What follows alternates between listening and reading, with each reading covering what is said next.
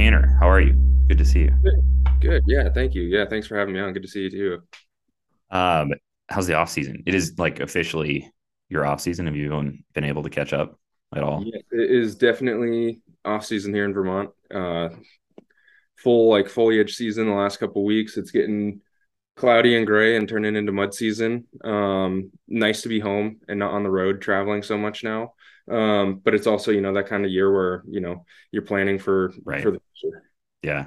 Never stops. Are you a skier? Have we talked about that? I don't know if we Yes. have. Yes. I grew up ski racing, Nordic. Oh, Uh, that's right. Okay, kind sweet. of alpine and stuff like that. But this past year, I really kind of got into backcountry skiing out Oh, here, and cool. kind of one of my Cool. main things in the winter. When is that? What does that season look like for you? Like, when does that start? Usually, I mean, I wish it started sooner, but you can't really ski out here until late December. January is really kind of like the big like start of the ski season. Because I've been out here, this will be my third winter here.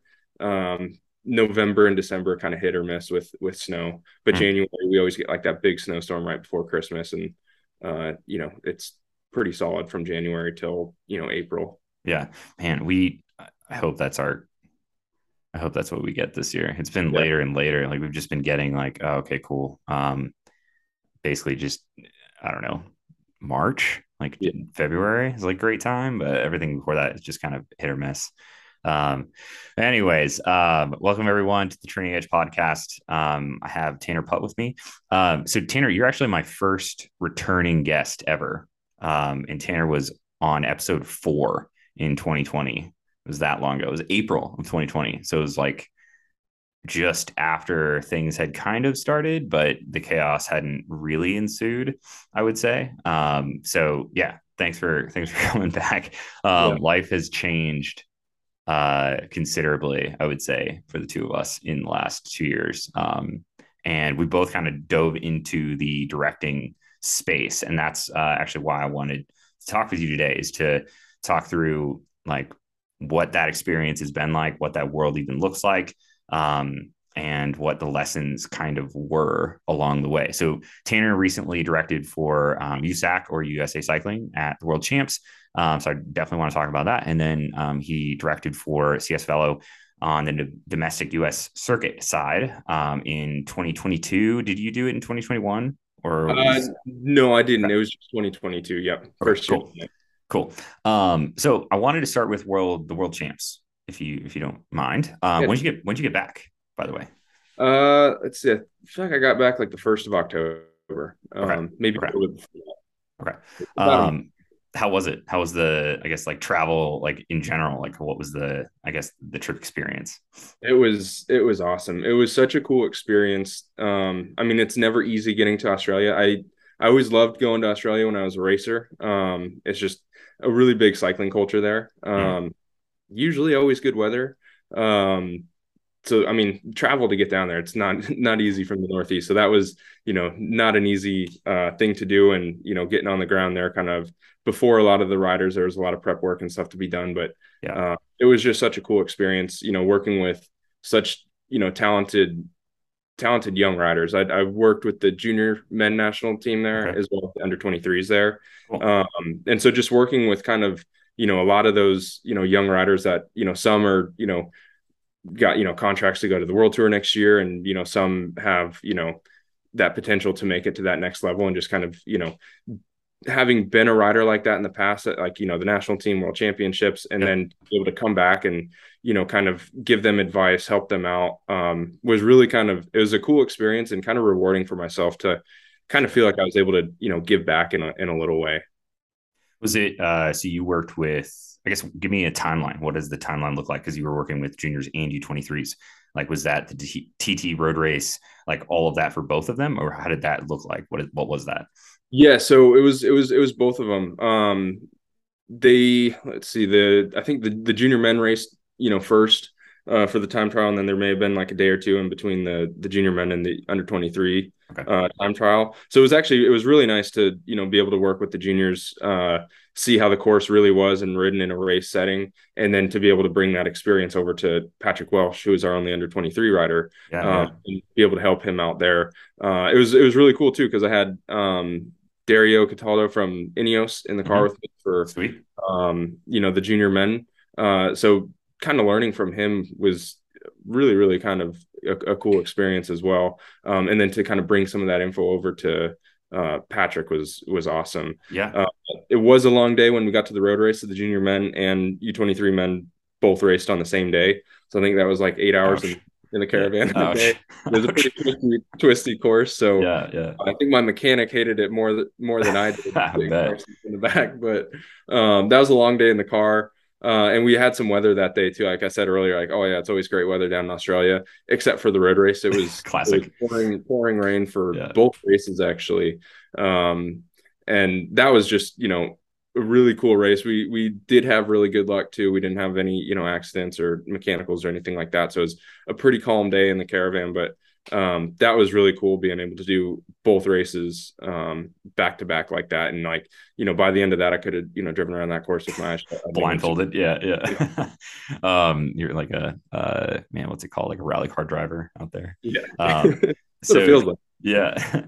Well, I wanted to get into I guess let's start with the juniors first. So most of your experience this year, and you can correct me if I'm wrong 100%, but was CS Velo. And the what's that, what, like, if you had to put it on an age, what was the average age of CS Velo? The average age on CS Velo, I mean, I would probably say 26, 28. Yeah. But there's not a lot of the riders we either had like under 23s or 23 and under, so real young, or guys kind of in their late 20s to early 30s. Yeah. So then how was it essentially getting on the ground at Worlds and then working with a bunch of juniors that are obviously like a considerably younger than kind of the average that you had been working with to that point? And then like what was the change and observations that you made, I guess, or even approach? I mean, they're definitely working with the juniors and getting there on the ground, not ever having worked with juniors before. It was a little bit of a change just in the fact that, they're very talented riders. They're really, really strong. Some of them are very smart racers too, but there's other things that kind of go along with working with the juniors of just, teaching them and having them prepared for the races, like things like, rain bags. A couple of them didn't actually, have that or know what that was. So kind of just like little things like that going into it were, ways I could help them out with, rain bag, clothing choices for training days, helping them, with routes to ride, because we've gotten there, I think 7 or 8 days before the race even started. So just kind of helping them out with things like that, where some of the, older riders that I've worked with in the past directing, they'll show up, they've already got like their, Strava routes, like GPX files on their, their head units, and, they're pretty self-sufficient. Not that the juniors weren't, but it's just, I wanted to, kind of helicopter around them a little bit more, just to ensure that they were, on top of it and, not making mistakes where, it could, cost them in the race. Yeah, definitely. Yeah. Like being a little bit more cautious. Did you change your, I guess, like how hardcore you were, or like your approach as far as like what is expected of them? So not necessarily. With me in directing, a big thing for me is that everybody rides, as a team. And when you go to a world championships, that's something that's really hard to work with, because everybody's coming from different trade teams. Everybody, wants to, have a chance at a result, as they should. They've qualified to show they're the best in the nation and to show up and, prove themselves. Especially for a junior, some of these guys are looking for, contracts for next year, looking for teams, because all the juniors we actually had were second year. So they're all moving up. So they were, they all want to get their own results and stuff like that. So I wouldn't say I was more intense, but I definitely wanted to set a good presence that, we're here as Team USA. We're going to ride, for Team USA. We definitely had, a plan for, the road race specifically of like, how we're going to ride, who are going to kind of be the leaders on the road. And we only had 3 spots this year just because the national team hadn't run a junior program for a while. So we were down on spots. And so kind of going into that, there's 2 riders, Vigo Moore and Artem Schmidt were kind of, the 2 guys for the road race. And so the one thing that I really wanted to make sure with those two is they're very similar riders. They're both, good in the sprint, good on short punchy hills. They're basically both perfect for the course at Worlds. Um, very similar abilities. And the biggest thing I wanted to make sure was, when you get to the final, you know, I'd rather see, one guy get, first, second, third, something like that, rather than coming in, 10th and 11th. Yeah. And basically saying, one of you got to sell out. And I didn't, in our race meeting, make that clear who that was. It was just one of those things, on the day who's better. You can kind of feel that stuff out in a race, and I think it's important too for those juniors to learn at a young age, like Yeah. when and how to raise their hand and say, hey, this is my day, or like, hey, I'm not on a good day, let's go all in for you. So I made that pretty clear that that decision needed to be made. And it was awesome. I mean, at the end of the race, Vigo sold out for Artem. They were off the back with 2K to go. Vigo sold out for him, brought him back. I didn't even think they were going to make it back at 2K to go from the caravan, and he brought him back. And All right. Artem was able to finish off the sprint. I think he got second in the sprint and fifth on the day. Heck yeah, that's amazing. It was That's awesome. awesome. Really cool. How do you, so when like I mean, going into kind of like athlete maturity and so on and so forth, like asking somebody to not be selfish and to take a team perspective is a really difficult thing to do, and we see like grown athletes not be able to do that. So that's amazing that they were able to do that. Did you give them any indication of how to do that, or what to look for, or anything like that? Or was it simply like, you need to be honest with yourself and talk to each other? So, I mean, I was very fortunate working with those two riders because neither of them have a big ego. They're Right. very, very professional, very nice guys. Yeah. And I did kind of feel like I knew in the back of my head, I kind of felt like I knew who was going to be the better rider on the day and who was going to be the one to sell out. And it did turn out to be, that case in the race. But yeah, I mean, really, it was just more making sure that they knew that, I guess, kind of basically telling them, and I was told this a bunch as an under 23, coming up through the national team program, is by you helping out a rider that is, going to win, by you selling out for that rider, teams notice that, directors notice that, that rider notices that, and that can also help you in the future. So instead of burning bridges, trying to be selfish at the end of the race, by you kind of, being that bigger person and selling out at the end of the race really can benefit you down the road. And, I saw that a bunch in my career, personally, and just with other riders. You see, big sprinters taking their guys to teams with them, or, stuff like that. Yeah. And I just wanted to make that clear because, both these young riders are looking for teams next year. And I believe both of them have teams now. It's great.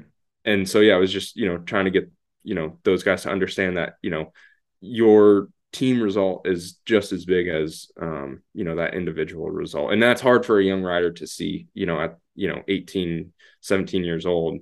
You're only thinking about, your future, and you don't really kind of realize how, important networking is, and how important, that relationship between, your teammates is, and how it can help you down the road. Totally.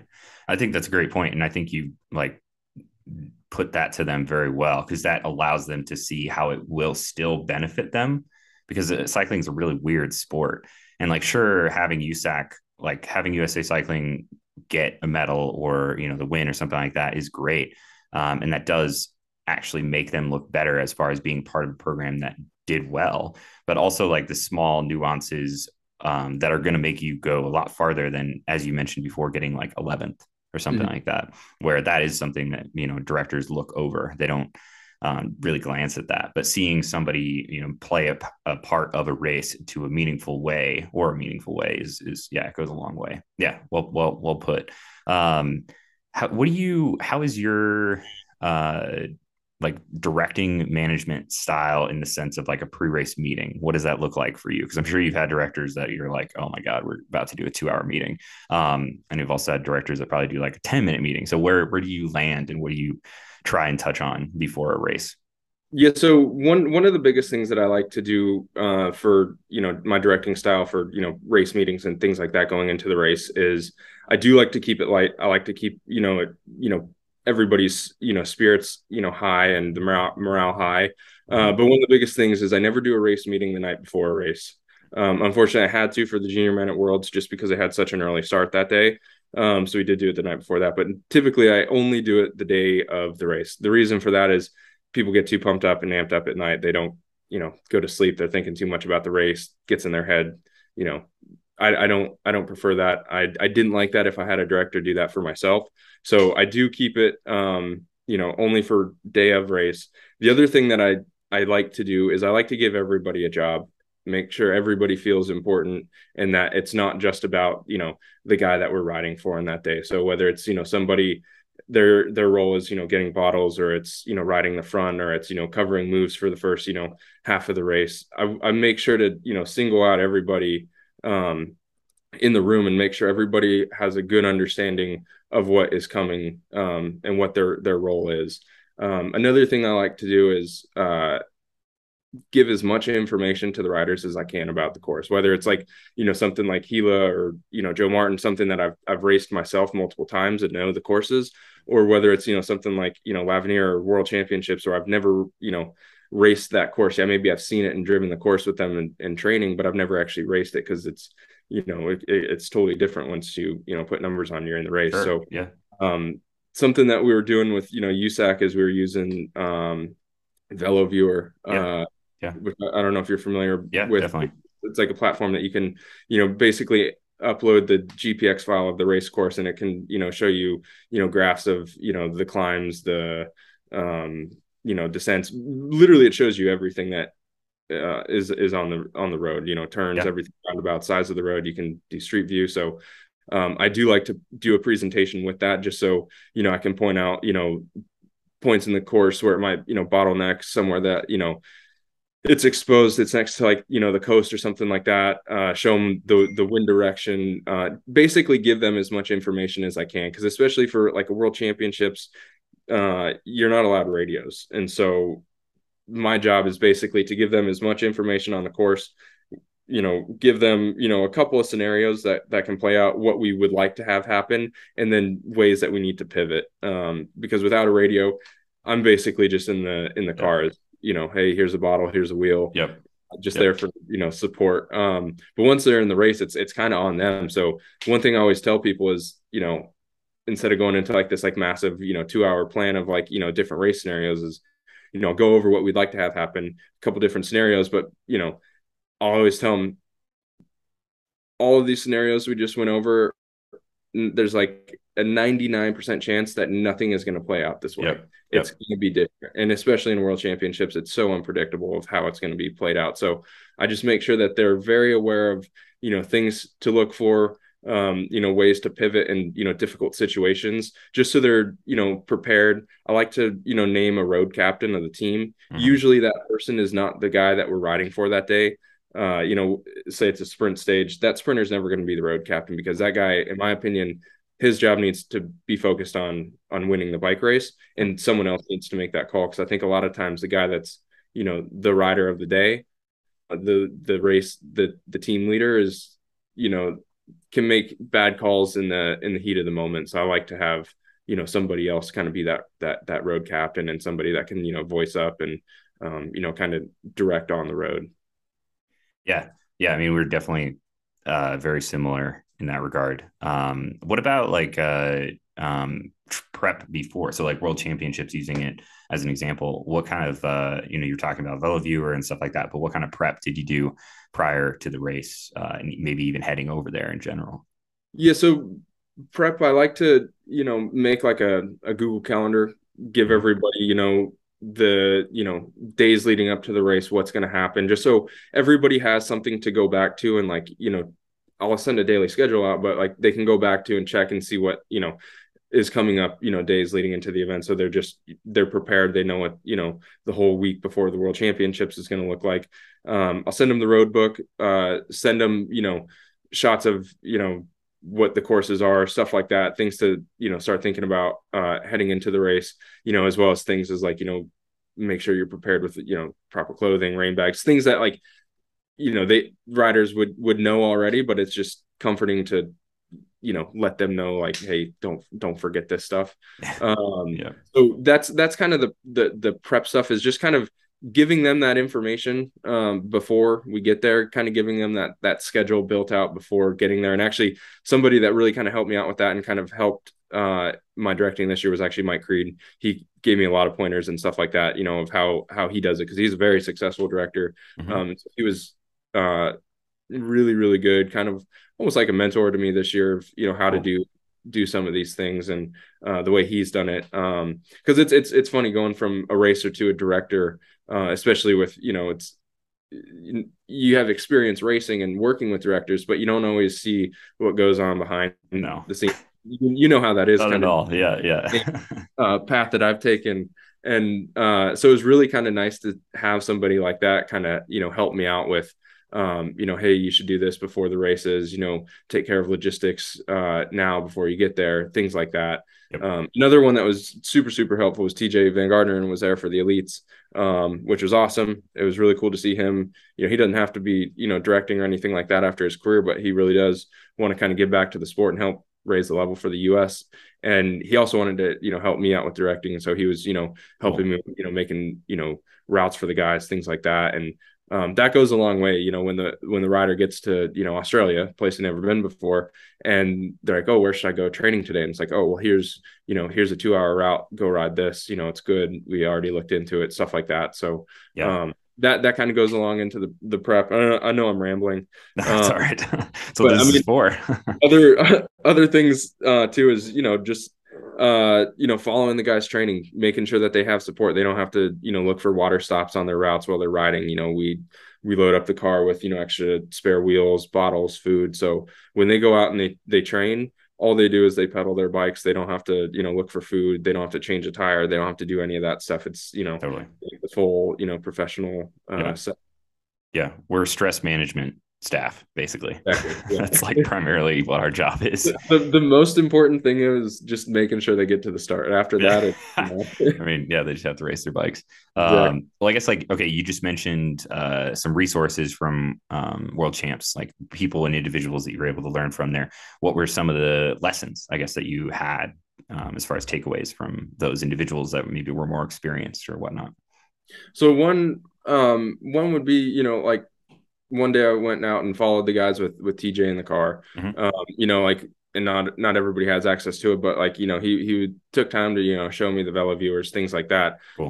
But it was also one of those things, like we took some of the under 23s with the elites out training. And one of the days, it's kind of colder. It's winter in Australia there, it was maybe in the, low 60s, 50s. We went up, did a big climb and, descended down. And one of the under 23s, newer to, racing at that level, hadn't done it before, hadn't, traveled internationally before, didn't have a rain bag, didn't have, extra clothing, stuff like that. And, TJ just looked over at me at the top of the climb, and he's just like, you know what this is? And I was like, oh, what's that? And he's like, this is a great opportunity for you to, teach Patrick, a valuable lesson. Right now you can really teach him right now by, telling him, hey, did you see Magnus Sheffield just grab, his rain back out of the back of the car and put on, leg warmers, arm warmers, vest, jacket for this descent?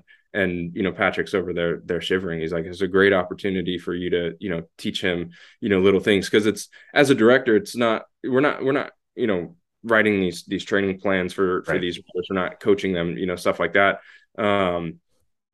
But we can, help their performance out by, those little things like that, making sure that they have, the proper tools to do their job that they might not be thinking about. And especially at that level, it's all those minor little details really do kind of add up. And, stuff like, not having the proper clothing on a training day. Yeah, you might get sick. You might feel more drained after that training day just because your body was, using so much energy just to stay warm.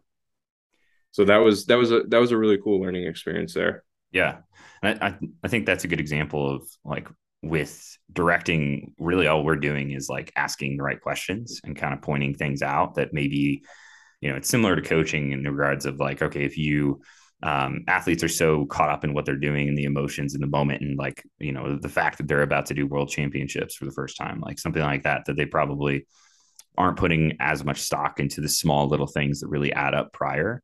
Mm-hmm. And yeah, I mean, like as somebody like you who's literally done it, it's something that you can help them along the way in those little ways to not have to make those mistakes, so that they don't have to do one world championships just to check all those boxes off before they can actually go and race their bike. So Exactly. yeah, You said that yeah, that perfectly. That's what the job is, and the best way to get the most out of those riders. totally. Yeah. And I think that like a good director is just a really darn good multitasker and somebody that's always kind of watching. Yeah. And then what I've been working on is like whether or not to say anything or whether or not to act, and or whether or not to let them learn that lesson. And then, if you're part of a really cool team, which it sounds like, you were piggybacking off of the elite racers and being able to let the U23s learn from them too. But like if you're around a good group, like they will teach themselves, which is a really cool environment to be around. And then you can just kind of keep your mouth shut. Right. So yeah, no, well, I guess like a something I was curious about, because USAC, I don't exactly know the like protocol going over there for you and what that looks like, but comparing that to directing for CS Fellow, what does that look like? Like, what was that experience discrepancy in general? Like, what was the difference? So, I mean, one of the big differences is, I mean, honestly, resources, budget. With CS Velo, we've had a great setup, and we've worked really well with what we have. Mm-hmm. Um, but it's like we had no swan year. Maybe one race we had a swan year. We had one mechanic sometimes for 8 riders, like Redlands, 8 riders, one mechanic, and a director. So that's hard, and it's like you said, you got to be really good at multitasking to be a director, because in races like that, I'd be up all night making bottles. Yeah. Bill Yeah. Martin, I think I was up, one night till like 1 a.m. making like 200 bottles the next day, and Yeah. also cooking food, doing all this stuff. So going over to the national team, it was really a cool experience because I was able to focus on just directing. I didn't have to worry about cooking. I didn't have to worry about making bottles, getting food ready. I didn't have to worry about, any of that stuff. It was really nice and refreshing to be able to, kind of check with the staff, be like, okay, is the food and bottles ready in the car? Perfect. Good. And then it allowed myself to focus more on, researching the course, researching the weather, researching the field. That was a big part. I didn't know any of these junior riders. I've been out of it for, a while. I didn't know any of the juniors. I didn't know any of the I knew the under 23s from the previous Triple Avenir earlier in the summer. But it just allowed more time for me to focus on what I needed to do rather than do, and wear multiple hats, do multiple jobs, like I was doing with CS Velo earlier in the year. And so that was really nice. We had, like for Lavinier, we had 2 mechanics, we had two Swannies. And so it was really nice to be able to just focus on what my job actually was, which was making sure that, the staff is doing everything and has everything that they need, as well as, checking in with the riders more, being able to give them more attention and focus more on them. It's amazing how much how much mental clarity you can have when you have like one task and you're not running ragged or staying up until 2 a.m. doing bottles, and you're not fatigued in that way.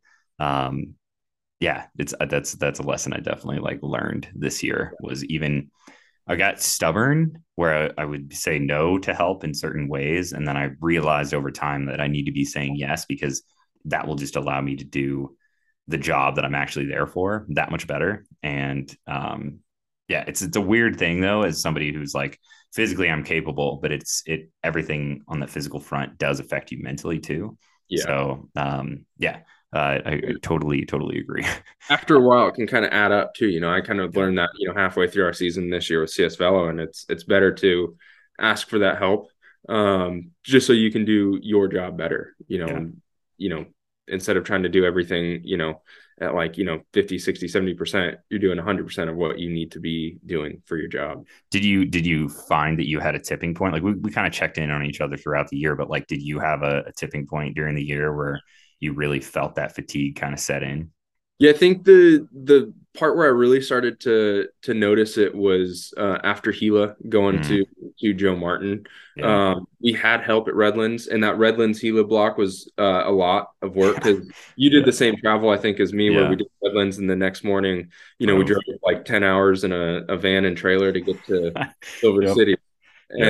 and that was definitely we had a great two stage race block there. But at the end of that race, I was just so tired because Gila we had no extra help, and a lot of the guys got sick at Gila, and I got sick in between Gila and Joe Martin. And so by the time I showed up to Joe Martin, I was just kind of exhausted, and we didn't have help there. It was really really hot. We were Yeah. doing when it's a hot day, it's harder for the staff because it's so much extra bottles, so much more stuff that the riders need. And a Totally. couple of those days were really long, and that's where I really kind of felt like, we didn't have anybody in like feed zones, things like that. So it was a lot more stressful for us, especially just how hot it was. Nobody in the feed zone, so if like riders got dropped early on, it was like, oh, okay, well we got to make sure they're supported as well as not lose touch with the front of the race, stuff Yep. like that. I think Joe Martin was kind of that point in the season where I was, I'd say that was the tipping point where I was like, uh, I need to focus on more of what I need to do and ask for help, whether it's, asking riders to help with, making dinner or something like that. Cause me, I don't want to ask for help. I'm like you, I want to do Yeah. everything that all they have to do is ride their bike. But at a certain point, when resources are limited, you gotta Yeah. put that up and ask. Yeah. It's hard too, because, I would assume, making assumptions here, but we were privileged enough, at least in our environments, that when we decided to step away from the sport, our final environment, like the final touch point that we had, was pretty good. So Oh yeah. like my director wasn't making dinners. He was just doing that job. And then the rest was covered by other staff. And like we did have a lot provided for us, like laundry was done, food was provided, like all of that was good. It was posh. So it's like I instantly noticed that I was trying to like provide that to the riders, but then it took me a little while, and then eventually I stepped back and said, that's not fair. That's not fair to them. That's not fair to me. They still have, like, we as a program still have room to grow to get them to that point. And I would love to get there, but that's not sustainable now. Yeah. So yeah, like I totally have the guys rotate on making dinner Yeah. and cleaning up, and like I think that's fair too, because it also like it teaches us to be in touch and to be like grateful, and also helps with the younger kids to be like, oh yeah, it's normal to make dinner for ourselves, Yeah. and stuff like that. So yeah. Especially the young guys, it kind of teaches them a good lesson of, how to take care of yourself on the road. Cause I mean, Totally. even some of those bigger teams and, the support isn't always what you think. You still got to be pretty self-sufficient and take care of yourself on some of those bigger teams. So it's a good lesson for the younger guys and, some of those older guys that are more experienced and have been on teams where they're, doing all that stuff themselves. They kind of already know the role of what they got to do. So I guess like then pivoting and following that path into more like what were some of the highs and the lows from the year, as far as like what you experienced as a director, I guess for the first year directing, and what were your expectations going in, and then what did you learn? We already covered a little bit of that, but I wanted to go a little bit more into that. Yeah. So, first year as a director, I definitely learned a lot. Some things that I would take from this year and kind of carry into, future seasons as a director is kind of just little things like organization, planning out the schedule. Like we did plan out our schedule at the beginning of the year, and it's one of those things where it's tough, especially kind of on the tail end of the pandemic and stuff like that. People getting sick, travel changing, stuff like that. Just being a little bit more thoughtful in the way we plan our season. I think we had the first half of the year planned really well, and the second half kind of came down to a couple things that were out of our control, budget, races getting canceled, things like that, and kind of being a little unsure of what to do next. Mm-hmm. So I think kind of going into next year would be one of those things of you know picking our goal races, especially if like it's a team with a slightly smaller budget, picking those goal races and focusing more of the resources on those races. splurging a little bit to get, that little bit extra help, hiring, a soigneur or a second mechanic for some of those bigger races that are more important to the team. Getting better flights, easier travel for the guys, stuff like that. I think that's one of the most important things when it comes to racing, especially a big season, is not necessarily just the travel there, but your travel from the race. Because you got to think, something like, Gila, it's such a hard race. You have after a really hard block that, to send somebody on like a red eye flight the night after that race, or, 5 a.m. flight the next morning, they're going to get home. They're going to be tired. They're going to be, sick. It's going to affect their training leading into, the next big goal a couple weeks down the road. So kind of just being a little bit more thoughtful about how we plan, races for, with the budget, travel, stuff like that. The other thing I would say too, would just be splitting up the season a little bit better. I think this year, kind of with CS Velo, we kind of had a really good spring and then kind of hit that kind of, summer lull that I think a lot of riders get. And instead of focusing so much on as many race days as we can do and as many, crits as we can get to when there's not stage races going on, is focusing more on like getting the team together, do training camp instead of, spending a bunch of money to go do like an hour-long crit, doing stuff like, training camps, getting the guys together, stuff like that, I think would be really beneficial to bring forward next year. And like I had mentioned before too, just like the little things when it comes to directing, that I learned from like, Creed and from TJ is, the presentations, using, VeloViewer, giving as much information as I can to the guys before these races, which at the beginning of the season, I was kind of just going off of, my past experience in these races and kind of knowing the courses from that, but kind of realizing that not everybody takes information in the same way, and also a better way to explain the course and race to riders that have never done it before. So I think that's something I would definitely want to take forward for next year. Yeah, I think that there's what you touched on with athletes or individuals taking information in different ways, presenting them with different options on how to perceive that information. And then, like VeloViewer is a great tool, even just simply like walking them through the course in different phases or focusing more time and energy in certain phases. Like I've learned that, I can walk through a certain section of a course that's really key, like let's say an approach or something like that, or a really important moment within the race. And I'll explain it in my ways. And then actually it can be better if the guys explain it from their point of view, because they see it in a different way because they're in the peloton, and then they can get that across to a teammate better than I can. So I've learned like I need to actually be asking more questions, or need to be like instigating the guys to explain something more, rather than me just being like a robot and doing it for them in the moment. And half the time I'm like, and I think it's just gonna, I mean, you might have a different opinion, but like it feels like the more we step away from bike racers, like the more it's been a long time since we've been in their shoes, the more we're going to be doing races that we haven't done before, and the more we won't have that experience side anymore. And it's then pulling from like other racers who have, or people that have been able to be in that moment more and more. So I think that's a good point too, because I think I stepped away from bike racing 2018, 2019. And there's been a lot of changes. I mean, a lot of changes, in the US specifically. I mean, the teams are totally different. The courses aren't that much different, but the structure of the whole season is a little bit different. But just the way these races are raced, it's totally different. totally.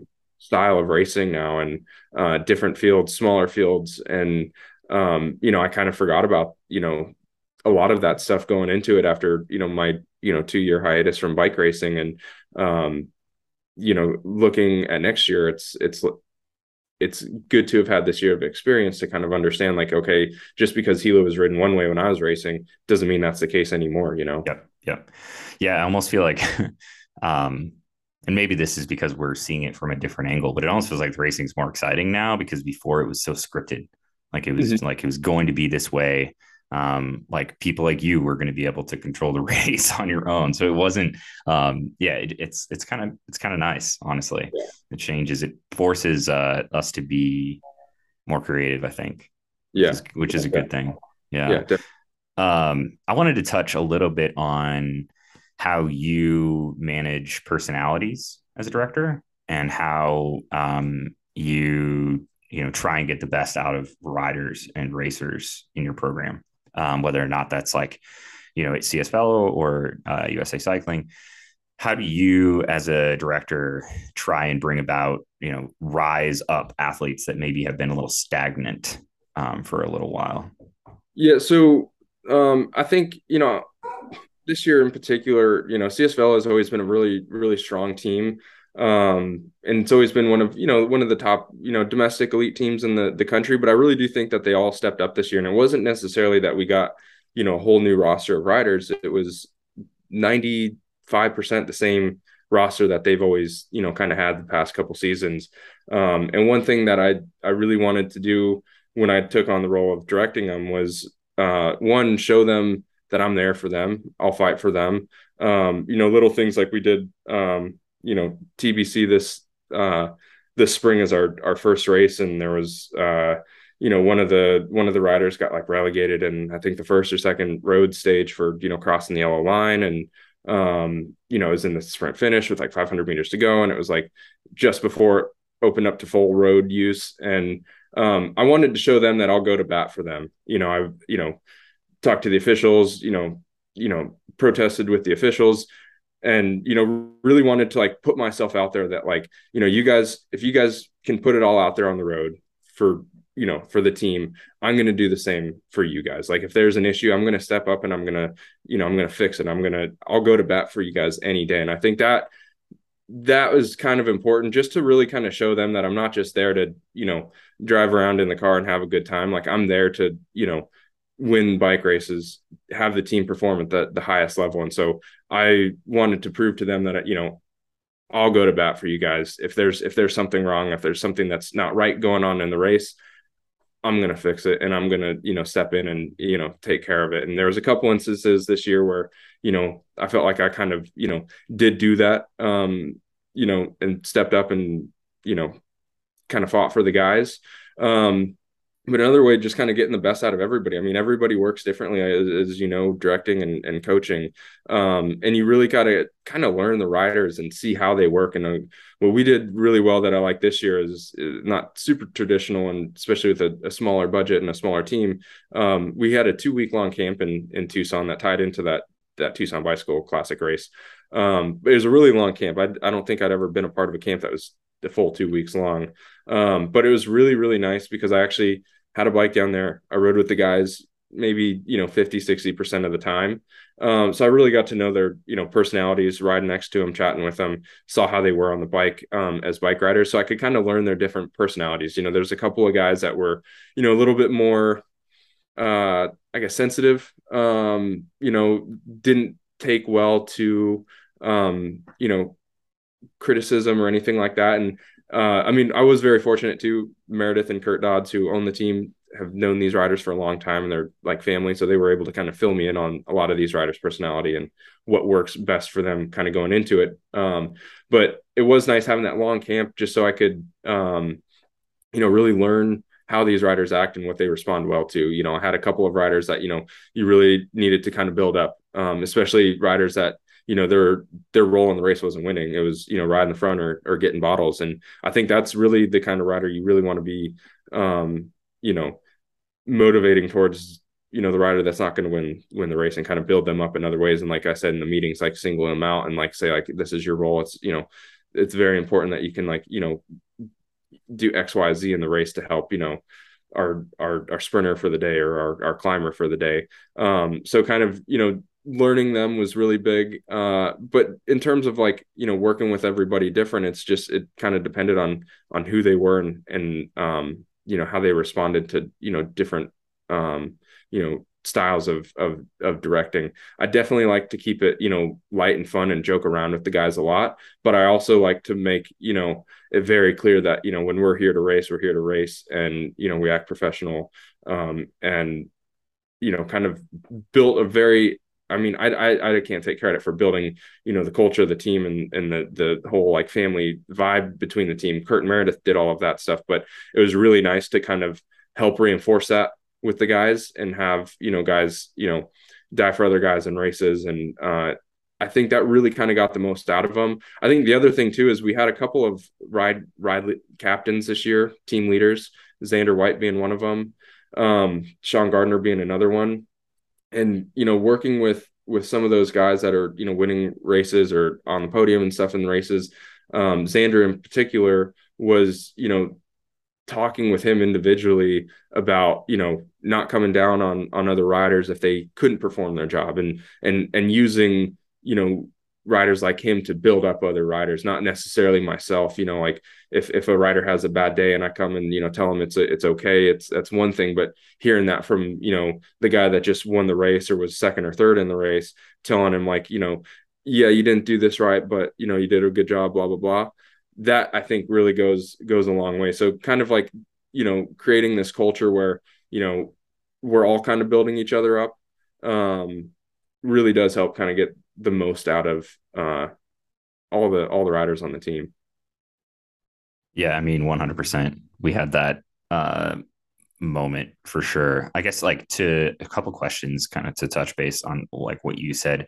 You mentioned kind of going to bat for your guys. Like, was there a time where you like went to bat for the guys and then didn't, like maybe that you weren't able to convince the officials that they were in the wrong, or that it didn't really end up making a difference in the total outcome? Like, was there a moment that you kind of where it didn't work out when you were out there? I mean, like that TBC race, it Yeah. didn't end up changing the result. I think it was Sean, and he was third in the race, and it didn't end with like, him being placed back in third in the race anyways. Mm. But I remember specifically like driving home from the race and like, calling the race official, or she had called me because I left like voicemail or something like that, and like talking on the phone with her. All the guys are in the van and hear the conversation. I think, even though the result didn't change anything, Yeah, it was they the all act of it. very much so, appreciated me Yeah. putting in the effort to, put it all out there for Yeah. them. Yeah. Definitely. Definitely. This is more on like a personal level. Do you have um, like a high or like something that you're proud of from the season? Like, is there a moment that kind of like stands out to you that you're kind of most proud of as far as like your Yeah, directing? I would say there's probably two moments that really kind of stand out to me. Mm-hmm. Um, One is Redlands. The final 2 days of Redlands were probably the highlight of the year for me. We took the yellow jersey on the time trial, and then we had the crit and sunset to defend it. Xander White had the jersey. He was pretty experienced. He'd been racing over in Europe with Black Spoke, so he was, he was rock solid. I never really needed to do much with him, and he was a great team leader and everything. But being able to rally the guys around Xander to kind of step up and, ride the front for him. And yeah, it didn't work out in the end. And we lost the race to you guys to Stites on the last day in Sunset, which that was a freaking battle. That was awesome. But just seeing, them riding the front going into Sunset, all as a team, all 8 riders on the front, controlling the race, doing the same in the night before in the crit. That was probably the highlight for me. I had one of the riders come up to me after the race and said, that was so cool. Like, 3 years ago, like the last time they were at that race in Redlands, they were just trying to finish. I think they had maybe 2 guys finish. And he's like, to come back, 2 years later, 3 years later, whatever it was, to, enter the circuits in Sunset, riding the front as a team, and everybody, being there and participating was really, really cool, because it also just gave a massive boost of confidence to the riders on the team, that they understood like, wow, I am strong enough to ride the front, and wow, it is a lot easier to ride at the front of the bunch rather than being at the back of the field. And that was one of the big goals this year, was to get the riders to understand, positioning in a race and how much easier it is to be at the front rather than being at the back, especially on a twisty, hilly course where there's just so much of that yo-yoing going on in the back of the bunch. And just having them kind of like realize that and have that kind of confidence that's like, hey, I am strong enough to be here. I am strong enough to ride on the front. I am, capable of, being at this level. That I think was probably the highlight of the year for me. Um, Second, kind of carries off of that, is the next week going into Gila, seeing the confidence that those guys took from Redlands into Gila was awesome, and just everybody was riding a high. We had a couple guys that were not at Redlands that did fly in just for Gila, but they were watching Redlands, they were following as much as they could, and they kind of brought that confidence even though they weren't at Redlands. And at Gila, I think it was would that have been the second stage. We raced the second stage in a way that I'd never seen that stage raced before. I knew we had some of the best climbers in the bunch, and we made what normally is a sprint finish a very hard and atrocious race. And yeah, you guys killed it. It was amazing. Yeah, we didn't win that stage, but I think it really kind of made CS Velo known amongst the domestic peloton that day that we're here to race and we're going to do it a little different.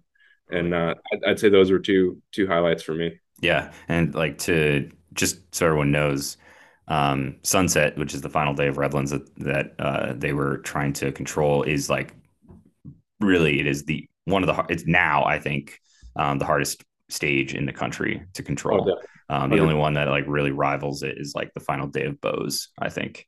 And hopefully that's around this year. But that said, like, that was an amazing, and it was like I could physically see that the team was stepping up, which was amazing to see. Yeah, and then Gila, like, that's one of my highlights of the year, was that stage. Just because it was such a freaking fun race to watch unfold, and it could have ended so easily in such a variety of ways. So yeah, it was just one of those days that you're like, yeah, this is bike racing. So yeah, it was really cool. Well, Tanner, thank you so much for joining me. And dude, I really hope to just see you out there again next year. It was always kind of fun to just run into you and be like, yeah, we're in the grind doing this on like opposite sides of the road, but it's still the same path. So it's very cool. But yeah, thank you so much for like chatting with me today. Yeah, thank you so much for having me. And yeah, I'm definitely looking forward to more battles next year.